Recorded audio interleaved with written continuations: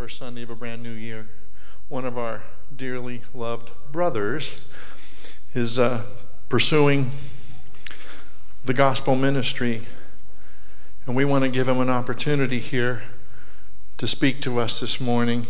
This is a great treat for us all, and I just want us to give an opportunity to hear and to support and to encourage someone that's taking on a distinct challenge. As you know, when I started doing this back in 2016, this is not what I really thought I could do.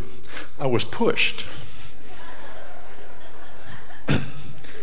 As you all know, Pastor Phil had his foot right in my back. But God uses us all in distinct ways, and I just wanted us all to give a loving Valley welcome to my brother Emilio Ortega.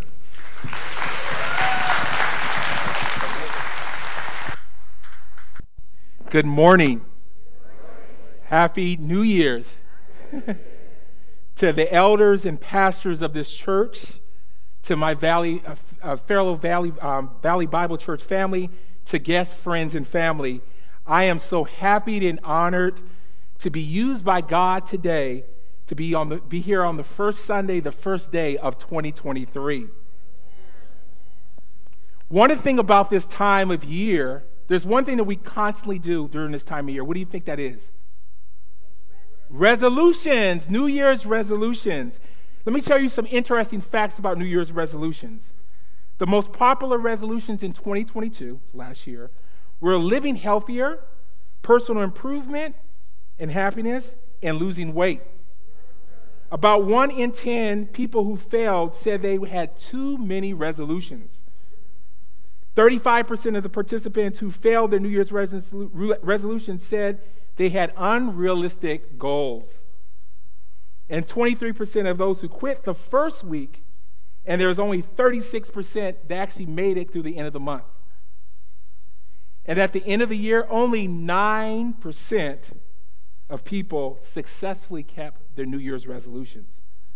There's actually research now that actually can predict when you will actually quit your New Year's resolution. And their research has shown that January 19th is actually called Quitter's Day because it's most of the day when people quit their resolution. But I believe the New Year's resolutions can be boiled down to the list of things that we will start doing, things we may continue, and a short list of things we'll stop doing. But I believe New Year's resolution is representative of how many of us, including myself, live our lives obsessively trying to control our destiny, trying to provide everything we need.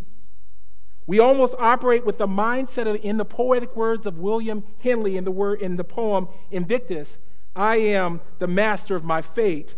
I am the captain of my soul.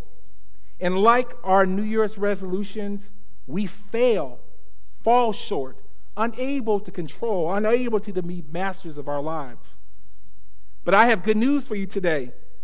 I have for you today the only New Year's resolution that you'll need.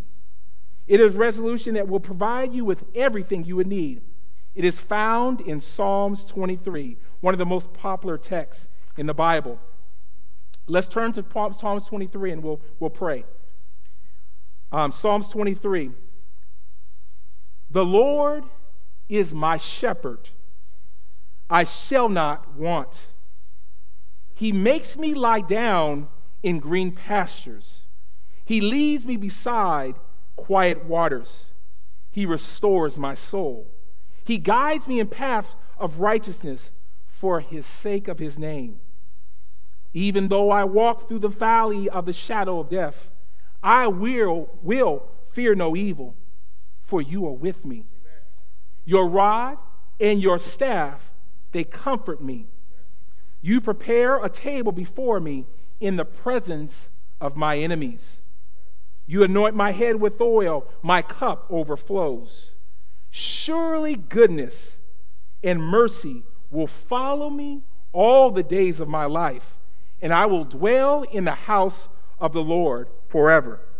Let's pray. Heavenly Father God, we come right now, Lord, desiring to hear a word from you.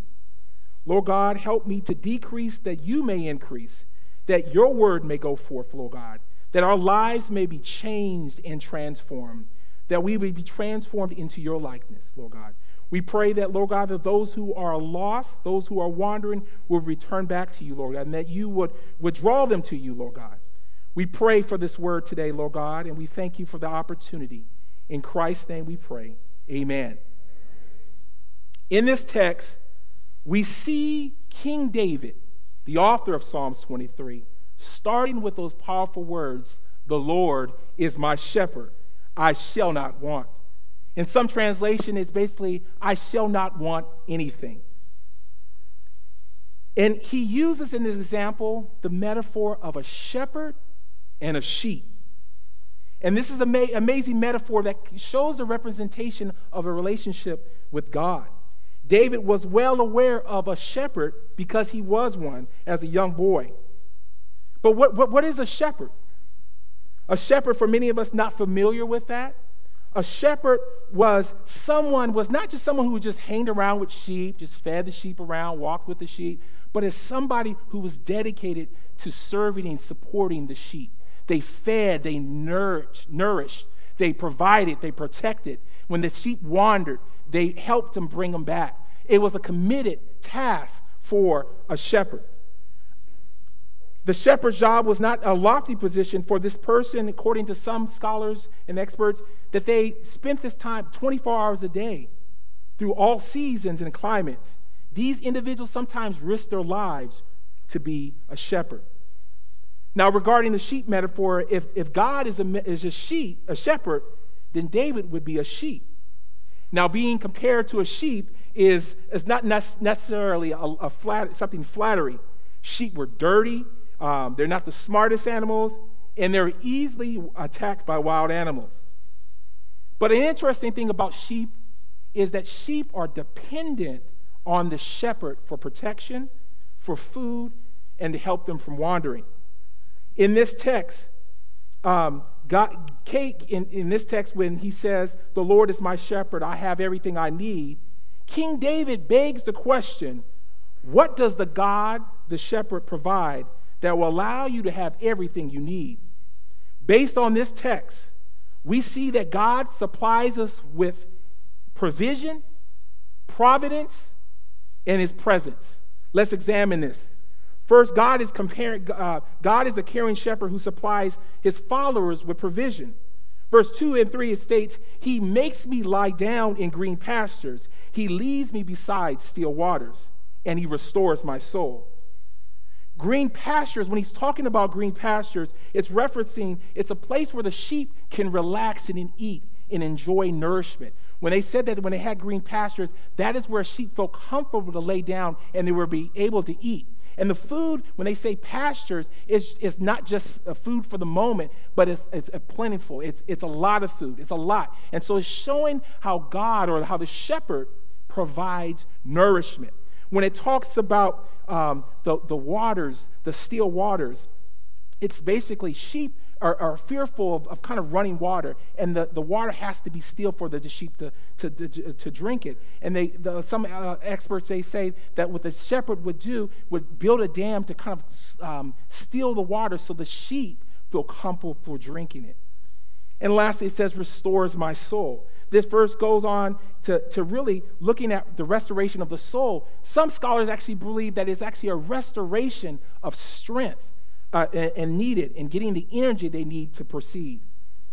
King David can say that he was definitely nourished from God, which was physical, emotional, and spiritual all throughout his life. In one of his Psalms 54, he records, "Surely God is my help. The Lord is the one who sustains me." In Psalm 73:26, it says, "My flesh, my heart may fail, but God is the strength of my heart and my portion forever." Now, if we look at our lives today, we can testify that God is a provider. If we had time for us just to have a testimony survey, testimony survey just for what he's done for 2022, I believe we will be here all week, or actually all month, of hearing all the great things that he has done. for us. Some of us have experienced a new job. Some have gotten new additions to their family. Some have received deliverances and healings from diseases and sickness and addictions.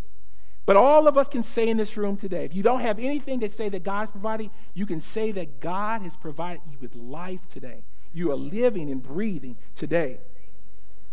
But in addition to the physical provisions that God provides, he provides us with his word, which is found in the Bible, which is the Holy Bible. Psalms 119, 103 states, "How sweet are your words to my taste, sweeter than the honey in my mouth."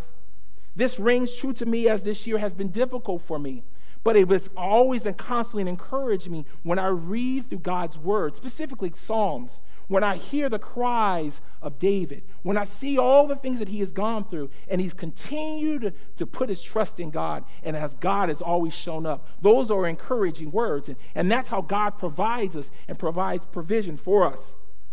But of all of these needs of provision, I believe the most important one is related to our spiritual condition. You see, we were spiritually dead. We were enemies of God because of our sin. And through the gift of Jesus Christ, we have peace with God. Now, as followers of Christ, and that is an amazing provision to receive from God. We can see and say, the Lord is our shepherd, that we have everything we need because he supplies us with the provision we need. In verse 3, it continues to say, he leads me in paths of righteousness for his name's sake. We see in this text what it basically says, that he supplies his followers with providence. What is providence? Providence, by Pastor Tony Evans, gave a great definition of it. He defines providence as it's the work of God where he integrates and he blends events in the universe in order to fulfill his original design for which it was created. It is God sitting behind the steering wheel of time. He goes on to say providence is God's governance of all events so as to direct them toward an end. In this text, King David continues, like I said, on the imagery of the shepherd and sheep, where he shares that he's leading down the paths of righteousness. Now, what does that mean, the path of righteousness? What does it mean for his namesake? I like how the New English Translation editors talked about that this path of righteousness, in terms of as it relates to a shepherd is actually responsible for leading the sheep on the right path. And when he talks about for the name's sake, or for the sake of their reputation, they had a serious reputation. If the shepherd was taking sheep and the sheep got killed, everybody would hear that this is not a good shepherd. So this shepherd's reputation was on the line when he was directing and leading his sheep. And this is what the text shows, is that he's led on path of righteousness for the sake of his reputation. I believe that this is really important and really speaks to God's reputation. We read through Scripture of all the great and wonderful things that really shows of how God is someone, as a God that we can trust and put our faith in. I believe in terms of when you read about the children of Israel, all the stuff that God has blessed them with and provided for, all the surrounding peoples around them were able to see how God is faithful. God is able to take this small group of people and do great things. And so this speaks to God's reputation of how he's able to provide, he's able to direct, he's able to guide. I think in King David experienced God's providence all throughout his life, from being selected as a king at an early age, defeating Goliath, as well as what is recorded in 2 Samuel 8, where it says, God gave him victory to wherever he went. In Psalms 37:23, David writes of providence when he says, the Lord directs the steps of the godly. He delights in every detail of their lives. Though they stumble, they will never fall, for the Lord holds them by their hand. For us followers of today, we are indwelled by the Holy Spirit, who's actively at work in providence. Jesus said in John 14 that the Holy Spirit will be our helper, will teach us things. And in John 16, it says, he will guide us in all truth. This is providence all working together. I can say for me that I experienced providence this year. For the past 2 to 3 years, I've desired and wanted to continue and return back to seminary, but I always wondered how that was going to happen. How I was going to have the time, how I was going to have the money to go back to seminary. But it was God's providence. God worked things out that I was able to go back to school. Not only was I able to go back to take a class, I was able to complete 3 classes this year in seminary. That was God's providence. Not only that, but God's providence. As I said, I was trying to figure out how you're going to make the money work, how it's going to be. God worked things out that it was able to be paid for, all of my classes, and that's God's providence at work. I believe the problem when we think about providence is, in our eyes, we're focused on our current situation. We're thinking about what we're not seeing, or how things are bad, or things are not working out. But God is able to work things out. We may be in a bad situation right now, but God is able to work things out, work the good for us. And so we need to just take confidence in that. We cannot forget that God is sovereign and that he's able to direct us in the path that we should take, even if those paths don't look straight. We can say and see that the Lord is our shepherd, that we have everything we need because he supplies us with providence. The text goes on to say, even though I walk through the valley of the shadow of death, I will fear no evil, for you are with me. Your rod and your staff, they comfort me. We see in this text, God is a caring shepherd who supplies his followers with his presence. Out of all of what God supplies, his provision, his providence, I believe the most important thing is his presence. It is interesting that David proceeds from discussing how God is a shepherd that leads him down the right path to discussing him going into a valley of shadow of death. One would wonder if it is the right path. Why would it be a valley of shadow of death if he's leading me down the right path? But David understands that his journey with the shepherd would be on the right path. But it won't be free of error, of terror or adversity. He declares that regardless of what he experiences, it is who is with him. He can fear no evil because it's who is with him. It's God. God is with him. It's not that he has the power. When he says, I fear no evil, it's not speaking out of pride that I fear no evil because I'm a strong and powerful man. He's not saying that because he's a king of an army that he can just call his army to address this. But he's speaking and finding his confidence in God because he knows his God is able to see him through. David shares in similar sentiments in Psalms 46, and this is one of my favorite texts where it says in Psalm 46, it says, God is our refuge and strength, an ever-present help in trouble. And the psalm goes on to say, the Lord Almighty is with us. The God of Jacob is our fortress. Thank you. Thank you so much. I think in terms of when we talk about presence, as many of you know, I work in the public schools. I've been working in the public schools for about 10 years with middle school students. And one of the great things about working with young people is that you're able to see them grow. You're able to see them laugh. You're actually learning the new styles, the new trends, the new slang words, everything with young people. It's just a lot. I mean, and they're also, work with young people. They also, you realize that the comments they make, you're thinking that they're laughing at someone else, but they're actually laughing at you.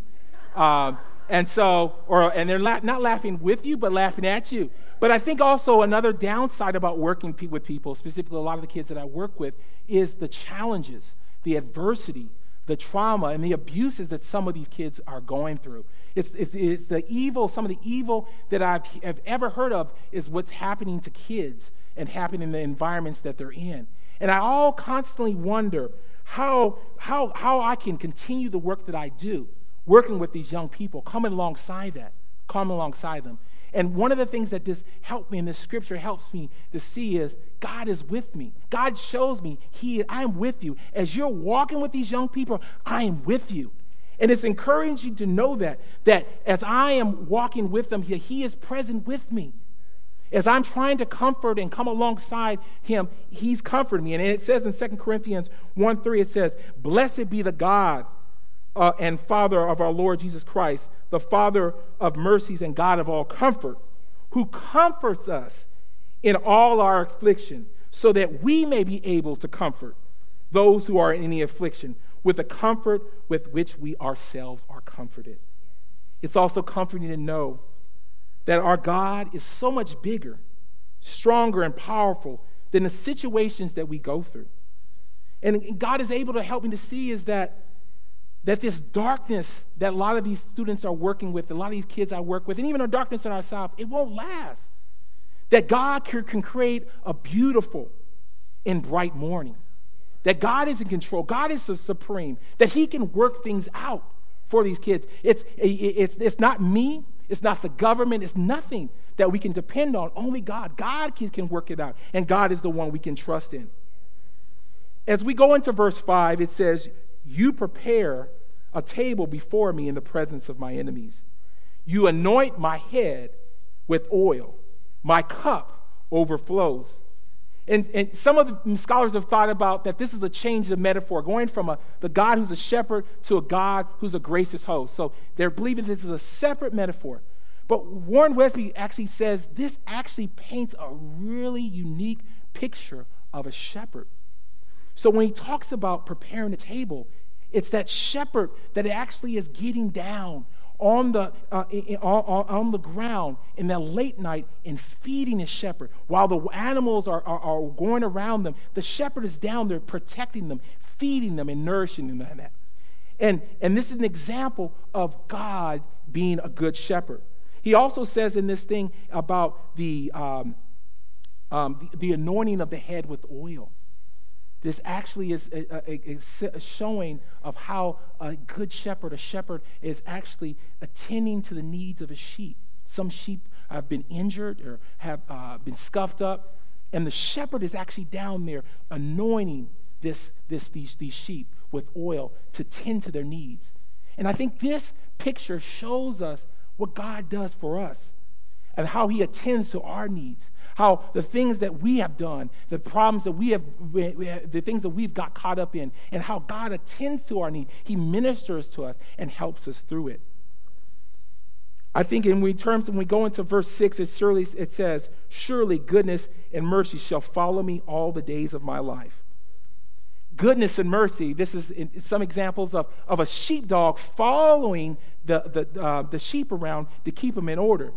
But I believe being in relationship with Jesus Christ, his presence results in goodness and mercy following us. We can't outrun it. We can't escape it. It's just us coming around that. I mean, just imagine it. As followers of Christ, we have goodness and mercy following us. You know, David experienced goodness and mercy in spite of all that he has done. If there was anybody in the Bible that would be on the list in our time to be canceled, David would be probably top on the list.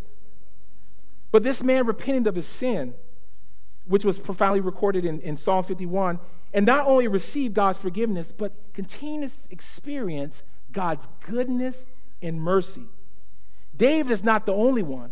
I believe if we took a roll call right now, we can all attest that we don't deserve the goodness and mercy of God. But I think that makes it sweeter that to know that God still provides us with this goodness and mercy. Lastly, in verse 6 it says, "And I shall dwell in the house of the Lord forever." David knows that he will be able to enjoy and dwell in God's presence forever. I believe King David is reflecting on what God recorded in 1 Chronicles 17, where it says, "Thus said the Lord of hosts, I took you from the pasture, from following the sheep, to be prince over my people. And I have been with you whenever you have gone and cut out all your enemies from you. And I will make for you a name, like the name of the great ones of the earth. We can see in this satisfaction that we may not see the provision, we may not see the providence, but we can experience God's sweet presence with us through his Holy Spirit. Now we see in this text that David shows us the why God is a caring shepherd who supplies us with provision, he supplies us with providence, and he supplies us with his presence. But Psalms 23 also shows how. How should we live this out? How should we allow a caring and loving God to be our shepherd? I believe to help us to understand it as simple as ABC, right? ABC. A is to affirm. We must be like David, confidently declaring that the Lord is our shepherd. Just like David starts off the psalm with this affirmation, we should start off our days declaring that the Lord is my shepherd. I have everything I need. It reminds us of who we are, of who our shepherd is. It reminds us that we are not our shepherds. This government are not shepherds. Our friends are not shepherds. The shepherd is God Almighty. You see, affirming the Lord is my shepherd is also a declaration of dependence on God. The Christian life is where we are in constant need and dependence on God. Sometimes we think about it that this dependence starts when you become a Christian. You say, I need God. And then we come to God when we need him for help. But the Christian life is always stretched out saying, I need you. I can't live this life without you. I am dependent on you. You are my shepherd. And that's a constant thing that we constantly must affirm. B is for believe. We must move beyond just affirming God with words. We must believe in our hearts that God, our shepherd, has and will supply our provision, providence, and presence. David demonstrated when he says, the Lord is my shepherd, I have everything. I fear no evil. I will dwell in the house forever. These are words of someone who believes what he says. We said that we must affirm.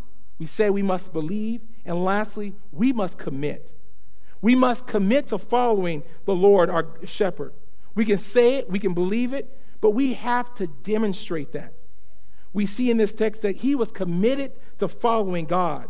It says that he followed God down green pastures. It said he followed him to still waters, down the path of righteousness, even down the valley of the shadow of death. This is someone committed to following God. We need to be committed to depending on him as a sheep is dependent on a shepherd. But what God supplies for a sheep are for those who put their trust in him. Those who have not put their trust in him, God desires for you to be his sheep. I want to let you know that Psalms 23 points to the good shepherd recorded in John chapter 10, which is Jesus Christ. In John chapter 10, 11, it says, Jesus said, I am the good shepherd who lays down his life for his sheep. This is profound. Because a shepherd dying for sheep? Filthy animals? That doesn't make sense. But that shows you how wonderful, how good this shepherd is of Jesus Christ. This death was on behalf because the wages of our sin is death. And Jesus offered up his life. Now, the story does not end there. Jesus died and rose again, showing us that he is the good shepherd. And he was not just a great man, but he was God. And this same God wants you to follow him and give you the Holy Spirit who will dwell with you and guide you. But the starting point is making the Lord your shepherd, which declares you are unable to live this life, unable to provide for yourself, unable to meet your needs. You must make God your shepherd. Jesus cares for you and he wants you to follow him. It's recorded in John 15. It said that Jesus said that there will be rejoicing in heaven for the lost sheep who repents and follows him. As we conclude our time together, let's imagine what it looks like if we start to truly have God as our caring shepherd. How would our personal lives look? I bet we would have less stress, anxiety, and worry because we know that God is working in our lives to truly supply our needs. We would be able to boldly look at the darkness in our life and say, I will fear no evil because you are with me. What would the places where we work, where we learn, where we live, and where we play look like? We would have those who do not know God want to know him because they see how we are following this great shepherd and how this great shepherd is providing for us. Today, as we experience the first day of this new year, we should ensure that this year we need to affirm, believe, and commit to the Lord being our shepherd, who supplies us with provision, providence, and presence, which is the only New Year's resolutions we truly need. Let me pray with me right now. Heavenly Father, God, we are grateful for your word today. We're grateful for Psalms 23 that you worked through King David to write those words. These words are encouraging to us today that we know you as a great shepherd, that you are able to shepherd us, that you're able to guide us, you're able to supply us with your providence, you're able to supply us with your provision, you're able to supply us with your presence. We ask, Lord God, that we follow you, desperately, that we depend on our lives, live lives dependent on you, that you may use our lives for your glory and for your honor. We thank you, Lord. In Christ's name we pray. Amen.